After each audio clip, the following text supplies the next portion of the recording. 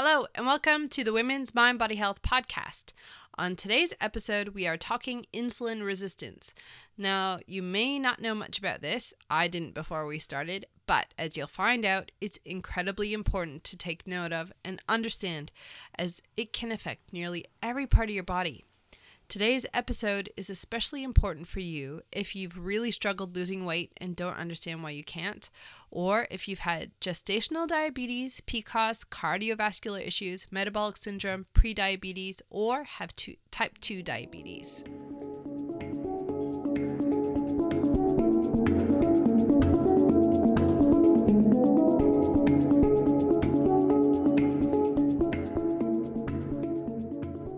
My name is April Wright, and I'm here learning from Kim Connolly, the dietitian down under. We've got a lot to cover in this episode, so let's get right into it. Okay, so today we are talking about insulin, and insulin is something I really haven't paid attention to in my life. I just thought it's really for people who have diabetes, really, the main issue. But Kim has alerted me to the existence of insulin in my body and its importance. So she is going to talk about what that is and why it's important for us to pay attention to, really. Yeah? Yes, absolutely. Okay. All right, so last podcast we were talking about the different diets and which Episode diet. 4. Episode 4, yeah. Yes, indeed. So we were talking about the different diets, and what that study by Gardner identified was that some women have trouble losing weight on the standard dietary advice because they are insulin resistant. That was what was identified as being a major factor in why they were not losing weight. So the idea of that is to expand on that a little bit and have a look at this phenomenon of insulin resistance, but also what is insulin and why is that important, and why should I even pay any attention to this podcast. So I've used a couple of resources in order to discuss this, but one that I really enjoyed was another YouTube presentation which is on the Biohackers Lab. The link to that presentation will be available to you. But it was a conversation with Dr. Benjamin Bikman, who is a scientist that specialises in metabolic disorders and has a particular interest in insulin, and has presented some really fascinating information over the last couple of years in conferences in the lower carb communities, and some really interesting studies that they've been doing as well around insulin. So it's great to have a listen to what he has to say, but I've summarised a lot of that in this sort of discussion around insulin to make it a little bit more absorbable, I hope. So firstly, let's talk about what insulin is. It's a hormone produced out of the pancreas in the body by most people. The people that don't produce insulin from the pancreas are those with type 1 diabetes. So diabetes being an elevation in your blood sugar, that's our definition of diabetes, is an elevated blood sugar level above normal. And for someone who has type 1 diabetes, that happens because insulin is not being produced adequately by the pancreas in order to control glucose. And that's a really important aspect of this, in that insulin controls your blood sugar level. It's the hormone that's secreted when blood sugar levels start to elevate after eating, or indeed for any reason. Insulin will increase. Can I just ask here? Yeah. So why are blood sugar levels important? Yeah, great question. So blood glucose is controlled within a very narrow range in human physiology, because if glucose elevates above and remains above a healthy level, then the brain can go into a coma and you can die. So it's very important. Yes. And as a consequence, insulin is a very important hormone. It's a protein-based hormone as distinct from a fat-based hormone, and as I said, it's produced out of the pancreas, and it's produced when blood sugar levels start to rise after you eat some food that breaks down into sugar. Okay. So generally, we have about 1 to 1.5 teaspoons of sugar circulating in our system, and that equates to a blood sugar level of around 5.5 millimolars per litre, which is what we talk in Australia, or around 100 milligrams per decilitre, which is what the US uses. So it's the equivalent of around 1 teaspoon of sugar. And when you think about 1 to 1.5 teaspoons, when you think about what you're eating, for example, one slice of white bread will break down to around about 3 teaspoons of sugar. So if you didn't rapidly remove that sugar out of your system after you ate that one slice of bread, then you would be diabetic because your blood sugar would be above normal. Okay. So insulin works very quickly to keep sugar in the normal range. So really important hormone. With type 2 diabetes, as distinct from type 1, so in type 1 your pancreas can't produce the insulin, and that's a function of your immune system attacking the pancreas cells that produce insulin and damaging them so that they can no longer produce the adequate amount of insulin. Okay. Type 2 diabetes, we similarly get damage to those cells, but it's a different mechanism, and part of it is the loss of insulin production out of those cells, but part of it is the cells aren't listening either to the response of insulin. Right. So it's a slightly, well, it's a very different mechanism, but it results in higher than normal blood sugars too.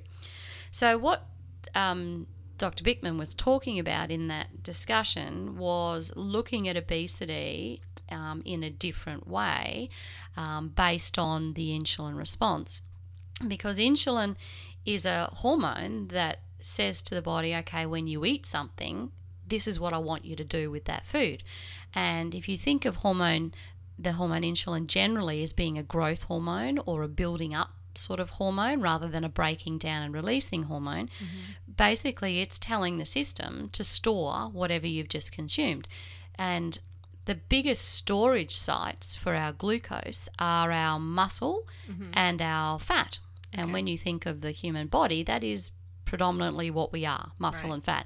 So we've got these big sinks, if you like, for glucose. And the appropriate response is you eat something and it elevates your blood sugar levels, and that maximally stimulates insulin. Insulin responds very rapidly to glucose in the blood, more so than those other things we talked about in an earlier podcast, being the fatty acids from fats or the protein, the amino acid from protein. So glucose is a very big stimulus for the secretion of insulin. And the role of that insulin is then to say, okay, take whatever food you've just consumed and store it away. So we're going to store it in the muscle if it's glucose, either as glucose or it's storage form glycogen, or we're going to store it in fat tissue. So we're going to convert that glucose into fat for storage in the fat tissue. So that's what insulin's telling the system to do, and it's got a counter hormone called glucagon, which does the opposite. So when you haven't had anything to eat and you're fasted, it raises relative to insulin, and it says, right, well, get some of that food out. I need it so that we've got some energy for fuel consistently throughout the body. So these two work in concert. And we just want to go on to sort of talk about, well, why is this a problem? Because that's a natural process. Right. And when does it become a problem? And what, do I have a problem? Should I be aware of this? And I think what we're sort of looking at is, well, there were a group of women in that study who did have a problem. They had a problem with insulin because they were insulin resistant, and that presented as this difficulty with weight loss under certain circumstances. So there's obviously a model that works better if you're more insulin resistant when it comes to weight loss, and we're trying to tease that out, and it has something to do with this insulin hormone and what it's doing in the body. And do I remember right, in that study, people had the same BMI, same weight, but some people were insulin resistant and Yes. some people weren't. So it doesn't matter what weight you are. No. You may or may not be. That's right. Yeah, absolutely. And that's a really important point because it speaks of your diabetes risk. So insulin resistance can be described as insulin not behaving properly at the cell receptor site. So whatever insulin is meant to do in that as a function in that particular cell, it's not doing it appropriately. And that's important because the very first time I heard Ben Bikman talk about this, he was describing how he was going to boldly say that he didn't know of a single cell in the human body that didn't have an insulin receptor. Now, the receptor's the same. What's different is the type of cell that it's on and how it behaves when insulin is present. So insulin, when it binds to the receptor on a muscle cell, behaves differently to insulin when it binds to a receptor on a fat cell.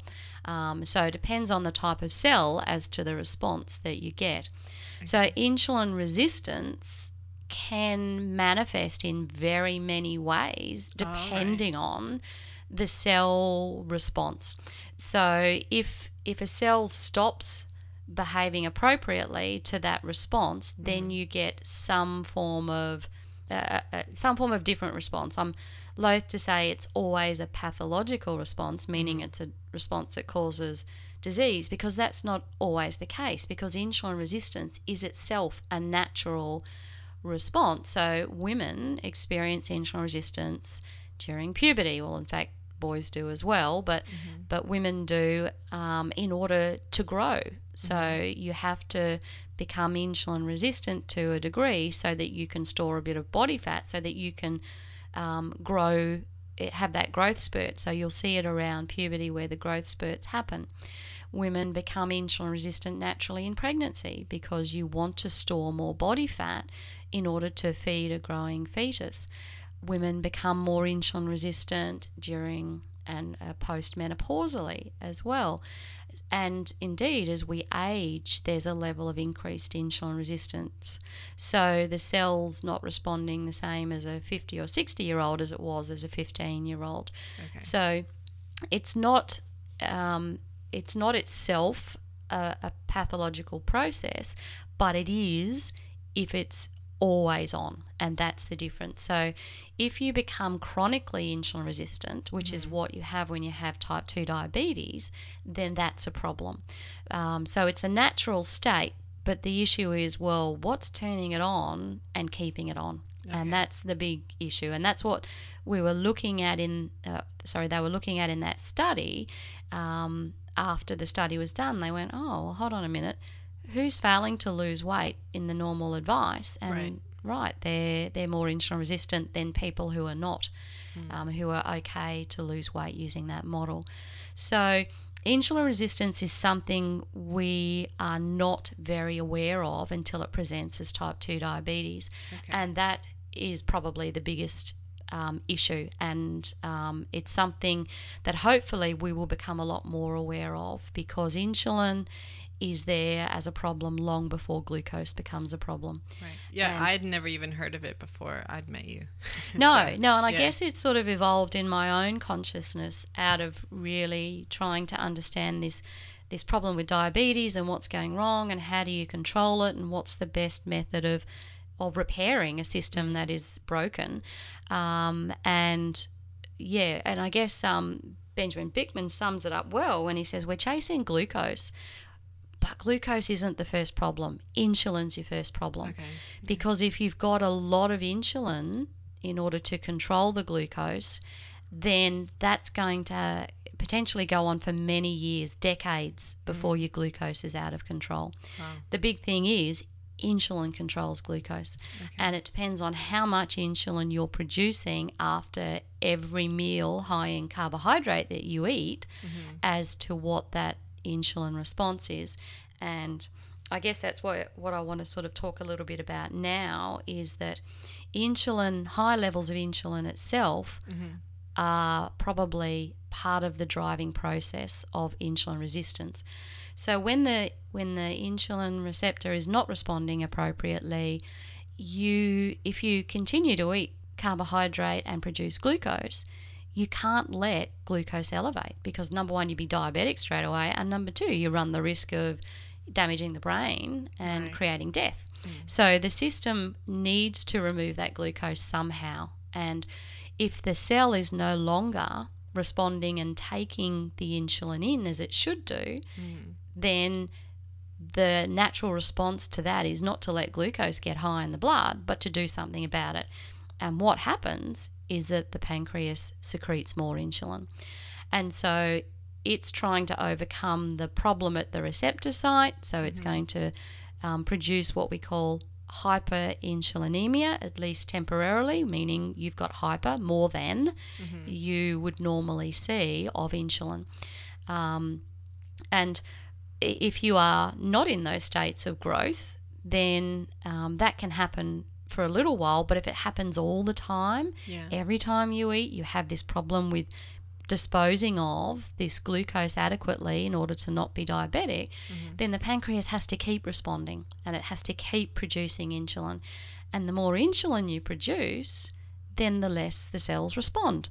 So the higher levels of insulin are also potentially driving the insulin resistance. So basically it's like crying wolf. If you keep pumping out all this insulin, we're going to be less receptive. And so you get this negative feedback where you are eating something that produces glucose. The glucose is not being removed in a timely fashion as it should be into the cell, the big sinks we have of muscle and fat tissue. And as a result, the cells are becoming less responsive to that signal to remove, and so the pancreas starts to try and recover this situation and produce more insulin, and then you have this flooding of insulin in the system. And if you look for it, you can find it. And I guess that's really where I have come to in terms of what I'm looking at in people that I suspect are insulin resistant. I go, well, you know what? If you're insulin resistant, you're probably hyperinsulinemic as well. And that high level of insulin circulating far more often than it should has its own disease risk. And that's really what I wanted to sort of explore a bit now, both, well, what is the problem if you run insulin high all the time, and how do I know if it's me? Okay. So those are the two things we'll go on to talk about. So in summary of that first bit, if you eat foods that produce glucose, you need to respond with insulin. If insulin is not behaving the way it should at the cell site, you're probably going to produce more insulin in order to overcome that block. And that itself is what Ben Bikman was talking about when he said we're chasing glucose but we're ignoring insulin, and that's not a wise move. And the foods that are producing the glucose, so the starting point? Yeah, so the starting point are those carbohydrate foods, okay. So the starches and the sugars. Yeah. And that is, what we were seeing in those studies was that those women who were insulin resistant did much better on the Atkins style diet, where there was a lot less starch and sugar, dramatically less starch and sugar. So, if we're talking about hyperinsulinemia now, or high insulin levels, and indeed talking about its twin, insulin resistance, then we're looking at the effect of high insulin levels on different systems in the body. And there, when we said that potentially every cell in the body has an insulin receptor, there's potentially a lot of problems you can have if you run insulin high for longer than is normal. And by longer than is normal, one of the tests that I like to encourage my clients to have done through their GP is to have a glucose tolerance test done. So what that is, if you've ever been through a pregnancy in latter years, the glucose tolerance test is done around week 24. All right, I remember that one. Yeah, so it's drinking. It's a challenge. We call it the oral glucose tolerance test. It's a challenge of 75 grams of liquid glucose in a little cup normally, which you have to drink.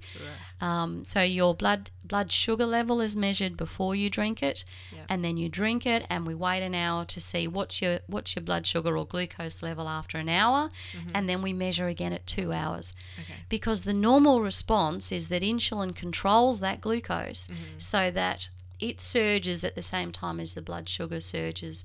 So at about half an hour, you've got glucose probably reaching its peak between half an hour and an hour, and then by 2 hours, glucose has been moved out of the blood and into the cells safely. Okay. And what does that? Insulin does that. Okay. So what we don't measure in the glucose tolerance test is the insulin you are secreting in order to control that glucose level. And so if you're insulin resistant, Yeah. then it's going to be higher than it would be in someone who is insulin sensitive. Okay. And how long it stays high and how high it goes are interesting. And so I've had this test done when I've suspected people are insulin resistant, and I've asked for not just the glucose but the insulin. And this is something that can be done. You can do a glucose tolerance test with glucose and insulin, so you can see how much insulin's being poured into the system in order to control glucose. And if it's abnormally high, you've got a problem. Okay. I guess the issue is that we just don't measure that. We Right. don't see how much insulin's being pumped into the system. And like I said, it comes with its own risk factors. Number one being, if your insulin's higher than normal, what insulin tells the body to do is not burn fat. So if we've done a glucose tolerance test and at an hour we see glucose is high but insulin's 2 or 3 times higher than it should be, Yeah. then we're going to get some symptoms from that eventually. At 2 hours, we can see whether it's still climbing or whether it's actually high but coming down. And that's only at 2 hours. So if we've got an insulin that's high at 2 hours, that's 2 hours after you've eaten. Right. It's still got to get back to normal level. So we want to see how long potentially it takes to get back to normal. It could be up to 5 hours. So for a whole 5-hour period, you could have this higher than normal insulin level, which should be back to normal in an hour. That's Right. when it should be climbing back down. So it parallels glucose. So as glucose goes up, insulin goes up, and it surges, and it should come down again. And so when I suspect insulin resistance, I want to, if I can, quantify that. And I want to have a look and see if I was correct in that the insulin is elevated. And if it's elevated at 2 hours, it's probably still going to be high at 3, although we don't measure it. Yeah. And at some point, it's got to come down. So if you think about the way that we eat, of a pattern of eating, we might eat every 3 or 4 hours. Right. Someone who's insulin resistant may not have recovered their insulin levels after eating previously, and then they just top it up 4 hours later, maybe even less. Yeah. So we'd like to know that it's there if it's there. And I'm going to give you some ideas now of how to recognise whether that is a problem or not. And like I said, if I'm suspecting it, ideally I'd like to do that test, because that's going to tell me exactly what I need to know. Do I have to do something because insulin's high? But it's hard to get that test done because it's not a recommended test, because we're not looking for insulin. We're only looking for glucose. Okay. And the issue is that insulin can be running at that capacity for 10 to 20 years before you have diabetes. Wow. So this is a long, and it's probably progressing in that time. Yeah. And you might start to see some features of insulin resistance, and these features are what we call metabolic syndrome. So these are a group of signals that indicate that insulin's probably running high, because these are what's going to happen if insulin does run high. And we're going to put those on our website as well, so that you can come back, but I'm just going to speak of them now. So if insulin's high, you can measure, and these are blood tests that you can measure, or ordinary tests that you would do with your general physician, your doctor, and they are indicative of insulin resistance being there. They're not the only thing, but there are these features called metabolic syndrome. Okay. And metabolic syndrome are 5 distinct symptom signs that if you have 3 out of 5, then you have a diagnosis of metabolic syndrome.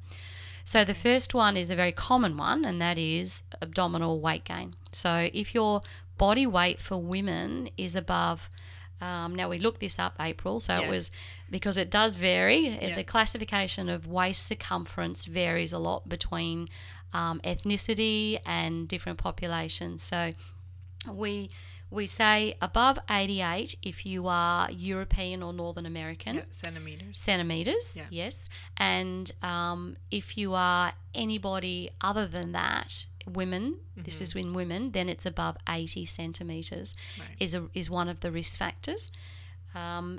If you have high blood pressure, that is another risk factor, and that's classified as 130 over 85. Which, if you're going to the doctor regularly, they're going to be monitoring your blood pressure and potentially saying, oh, your blood pressure's starting to go up. We want to keep an eye on that. Yeah. And that's a sign that potentially you're insulin resistant. These other 2 tests are done when you do your cholesterol testing. So, excuse me, when I consult with people, I really like to have these tests done so that I know whether there's a risk factor here. So they are your triglyceride and your good cholesterol, HDL-C. So HDL cholesterol, which is often referred to as the good cholesterol. So those 2 features, if your triglycerides are above 1.7, then that's a risk factor, and in US values, that's above 150 milligrams per deciliter. And these are all tests that that are routinely done. The good cholesterol, we want above 1.3 millimolars if it's women, and in American or US terms, that is greater than 50 milligrams per deciliter. So in men, it's a little bit lower, but in women, we want it above 1.3. So adequate HDL-C, which stands for high density lipoprotein cholesterol. So it's often referred to, as I said, as good cholesterol. Yeah. Triglycerides are a circulating blood fat, and triglycerides elevate in the situation of insulin resistance because we think partly because that glucose, you've got to store it as fat. You can't leave it in the system. So if it's not being put into the cell adequately, a safe response is to convert it into triglyceride and store it as fat in the fat cells. And when we see this starting to spill out in the bloodstream, we suspect insulin resistance too. Okay. So we've got those 5 features. Oh, I'm sorry, the last one is your blood sugar levels when you're fasted start to rise. So if we're starting to see the glucose not being put away adequately, we'll see it in a fasting level. So that's why part of the reason we do fasting tests is to have a look at what's going on when you're not eating. So if that bit of glucose is hanging around in the bloodstream, not enough yet to be diabetic, but enough to be a flag, then that's another sign of this metabolic syndrome. So those 5 things again are, you're starting to put on weight abdominally, because that's where a lot of our insulin receptors are around our fat cells. That's the apple shape? That's the apple shape rather than the pear. So around your waist, not around your hips. Yep. We are starting to see these changes in your blood lipids. So that's your cholesterol pathology, meaning that your triglycerides are going up and your good cholesterol is being suppressed. So they're 2 features that insulin's getting involved. If you start to see a elevated fasting blood sugar level, and I would, from my experience, I would say your fasting insulin and your fasting blood sugar are the last things to go wrong. So if you're getting to the point where we're starting to see the problem, this has probably been going on for a while now. All right. And then the last thing is your blood pressure goes up, because insulin has a role in salt retention, and if you retain more salt because you're producing a lot more insulin, and that's what insulin's telling the system to do, then you're going to also retain a lot more fluid, and your blood pressure is going to elevate. So these are the 5 signs. Any 3 of those 5 is a diagnosis of metabolic syndrome, and then that it suggests insulin resistance is the issue. Okay. And if that's the issue, then we want to think differently based on that study and some others about how we try and resolve that. Right. Because weight loss is key to this. If you're losing weight, it probably means that your insulin's dropping because insulin controls fat storage. And if insulin's dropping and you're starting to release some of that fat out of storage, Right. then that's what we see as this weight loss happening. And as that study showed, insulin-resistant women have trouble losing weight when there's a lot of carbohydrate in the diet, as is recommended for weight loss currently. So we want to have a think about that and think about the real issue being this high level of insulin. Yeah. Because if we go on to see other features that are associated with insulin resistance, they are indeed type 2 diabetes, but also pre-diabetes. So if your doctor says, oh, you're going to go on and get diabetes if you don't fix this, that's already a flag that things are metabolically wrong. Right. That things are going wrong at that point, and insulin's a key player in that. But some genetic sort of traits as well. So things like polycystic ovarian sign, that's a diagnosis of insulin resistance too. Right. So whether the insulin is the creator of the problem based on the genetics, or whether we still don't completely understand PCOS, and is it the chicken or the egg? Is it the high insulin levels? Is it the response of the cells themselves? Once again, this is an area that is really actively being researched, so we don't have all these answers that we would like to have in order to help women with these illnesses. So I think the big thing that I also look out for when I suspect insulin resistance, and if you've got metabolic syndrome, or in fact if you've got cardiovascular disease of any sort, so you've had a stroke or a heart attack, then that's a sign that you should go and look for insulin resistance too. And the Royal Australian College of GPs, when they're looking at these unusual symptoms for diabetes, that's one of them. If you've got any cardiovascular disease presenting, you want to go and have a look and see if insulin resistance is there, meaning that you potentially have diabetes or pre-diabetes, but probably more important that you have high insulin levels, and this is a problem. So maybe if we now looked at what is the problem if your insulin levels are high, and like I said, they can be high 3, 4, 5 hours potentially after you have eaten something, depending on your level of insulin resistance. And there's some great work done called the Kraft test. So Joseph Kraft discovered the insulin assay, and that's the test for looking for insulin. And what he did over his lifetime was collect a lot of information about insulin patterns. So this glucose tolerance test that I talked about, he would do a glucose tolerance test and measure insulin. And so he had this data collected from some 15,000 people, looking at not just glucose, but looking at their insulin secretion as well.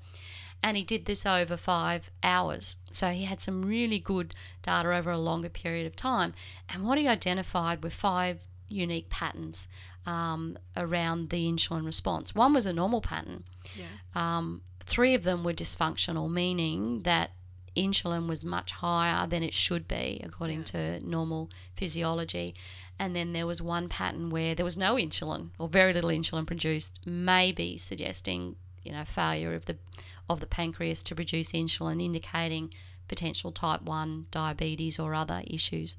So that huge pile of data was analysed by a PhD student from Auckland University, Karen Croft. And what she produced for her PhD was this paper on hyperinsulinemia, this high insulin level, and really looking at high insulin and its association with various diseases. Okay. And and this is why insulin, if it's high, can be a potential problem. So because insulin receptors are everywhere in the body, they've got potential to create problems if insulin remains elevated everywhere in the body, and that is indeed what she found. So we'll put the link to this paper, but they include neurological effects, so Alzheimer's, peripheral neuropathy as well, meaning nerve damage.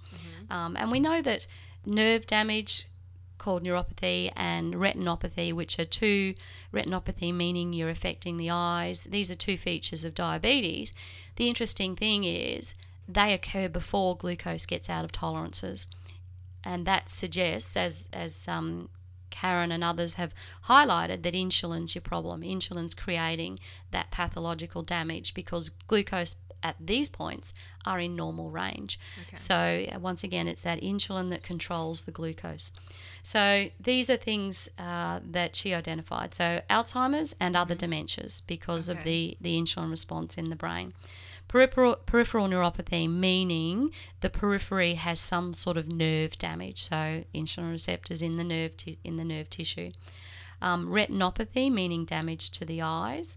We've got potential relationship with Parkinson's and autism and other neuropsychiatric disorders. So these are all sort of talked about in that paper.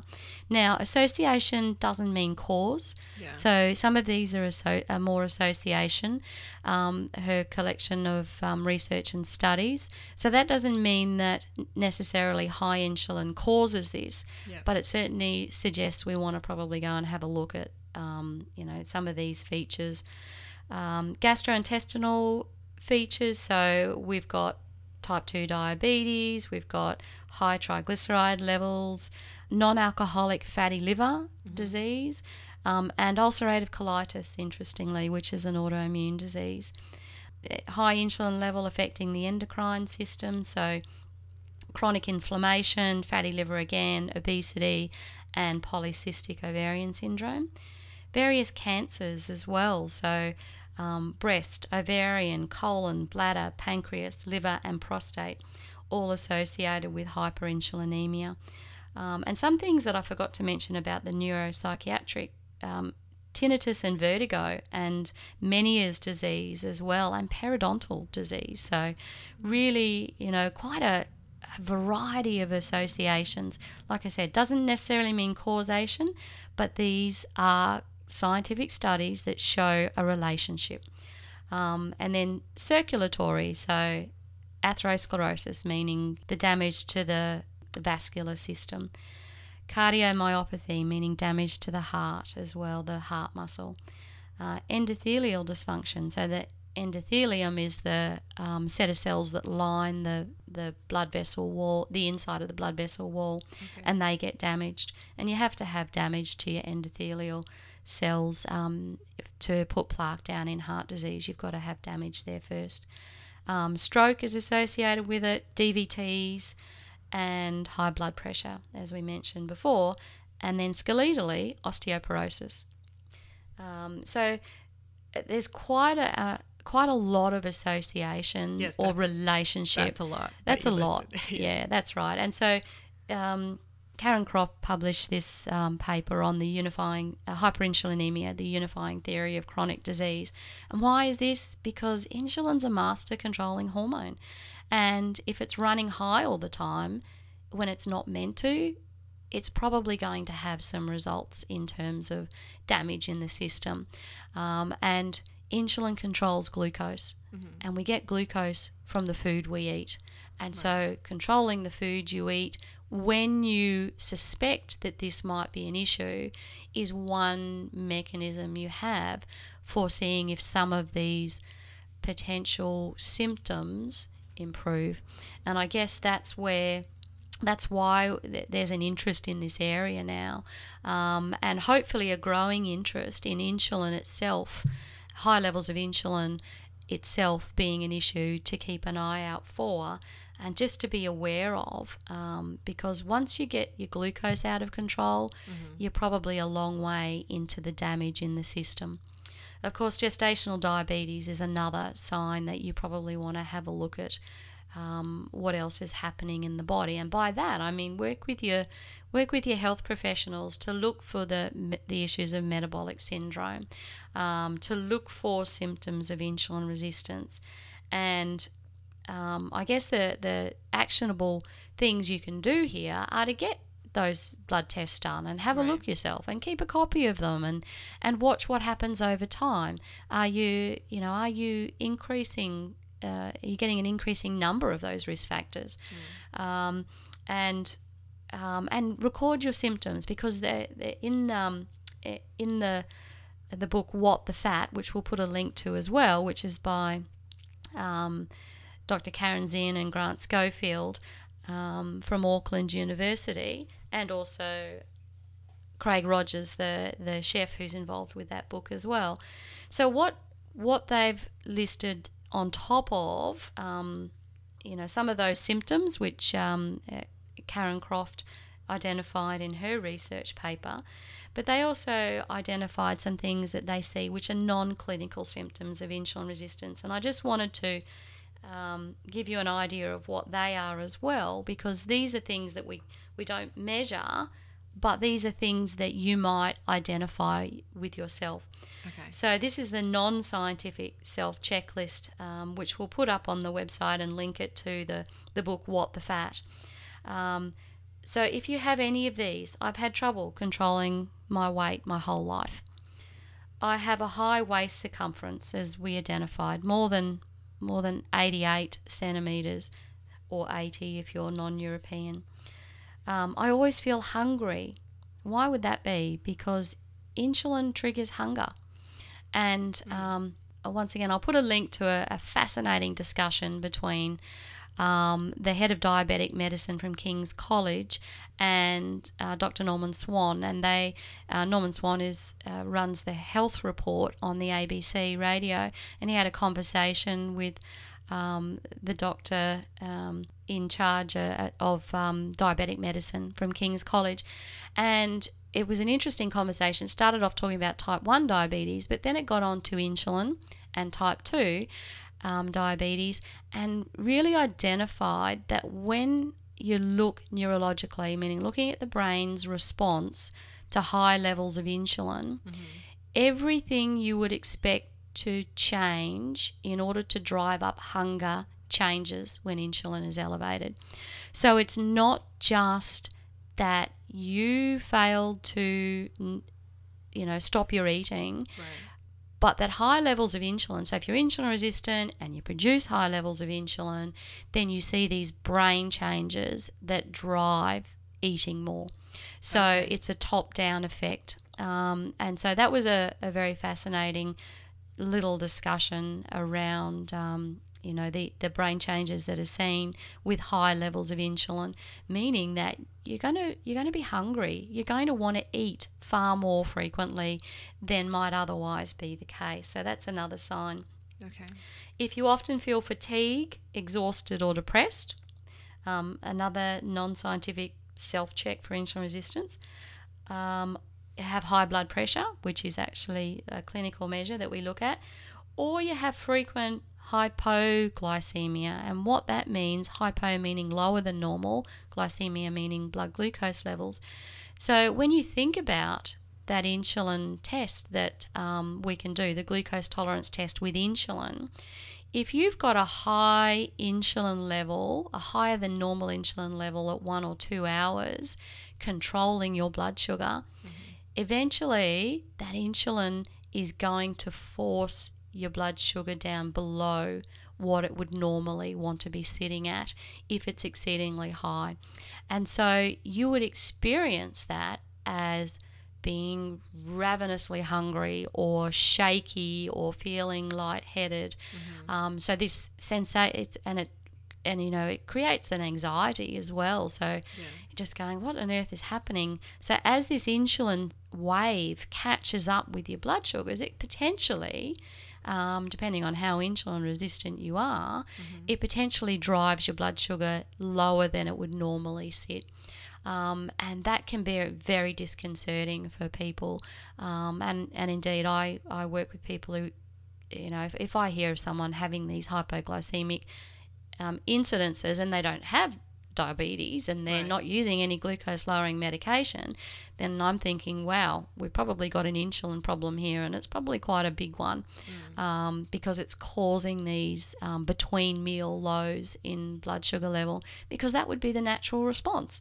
If you've got a really high insulin level, eventually it's going to catch up with your blood sugar and it's going to drop it. And force your blood sugar down. So you will potentially get these symptoms from it. So I think that's probably enough information today. I know it's been a bit of an overload, but if I had to say anything to summarise this situation, what you eat can drive glucose up or not, and it depends on your choices. So if you've got quite a high carbohydrate diet, might have a lot of sugars in your diet as well, then you're probably going to have a lot more glucose, which is fine if you're insulin sensitive, because your insulin will control that glucose back to that 1.5 teaspoons that you kind of need floating around for normal blood sugar. If you have become insulin resistant, and we're going to explore that a bit, like how do I become insulin resistant? It's not all about diet. There are other things, other lifestyle factors that can contribute to this.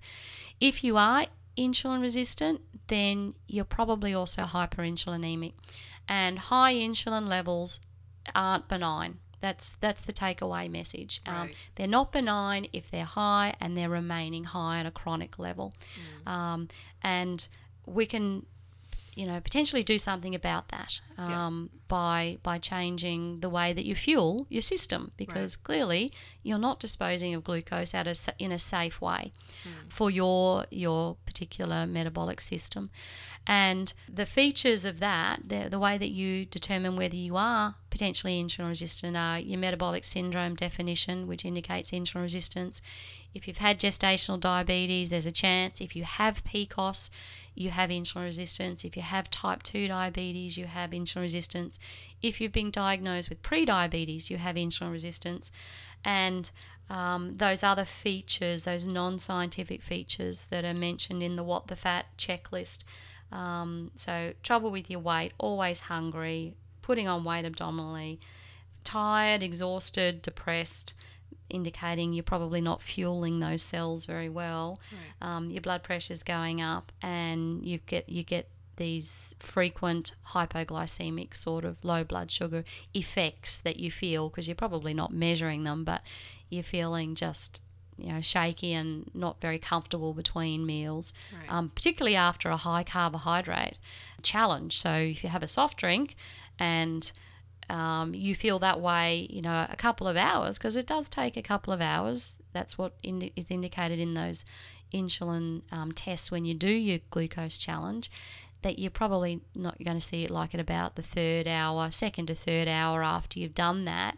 If that's about the time frame, then it might be something worth investigating with your GP, your doctor, and your health professionals. Okay, so we'll leave it at that today, but we'll get back to this topic of insulin resistance in episode 8, where Kim talks more about the other factors, not just food, that can cause insulin resistance, and they are surprisingly common. Next week, we have our first interviewee, and it's with Marie McEnany from Soul Medicine for Nursing, so stay tuned for that. Thank you to all you listeners out there so far. We are getting close to our 100 listens mark, which we find really exciting. For show notes for this episode, visit dietitiandownunder.com/insulin resistance. Please leave a review for us if you can, subscribe if you haven't already, and have a great week.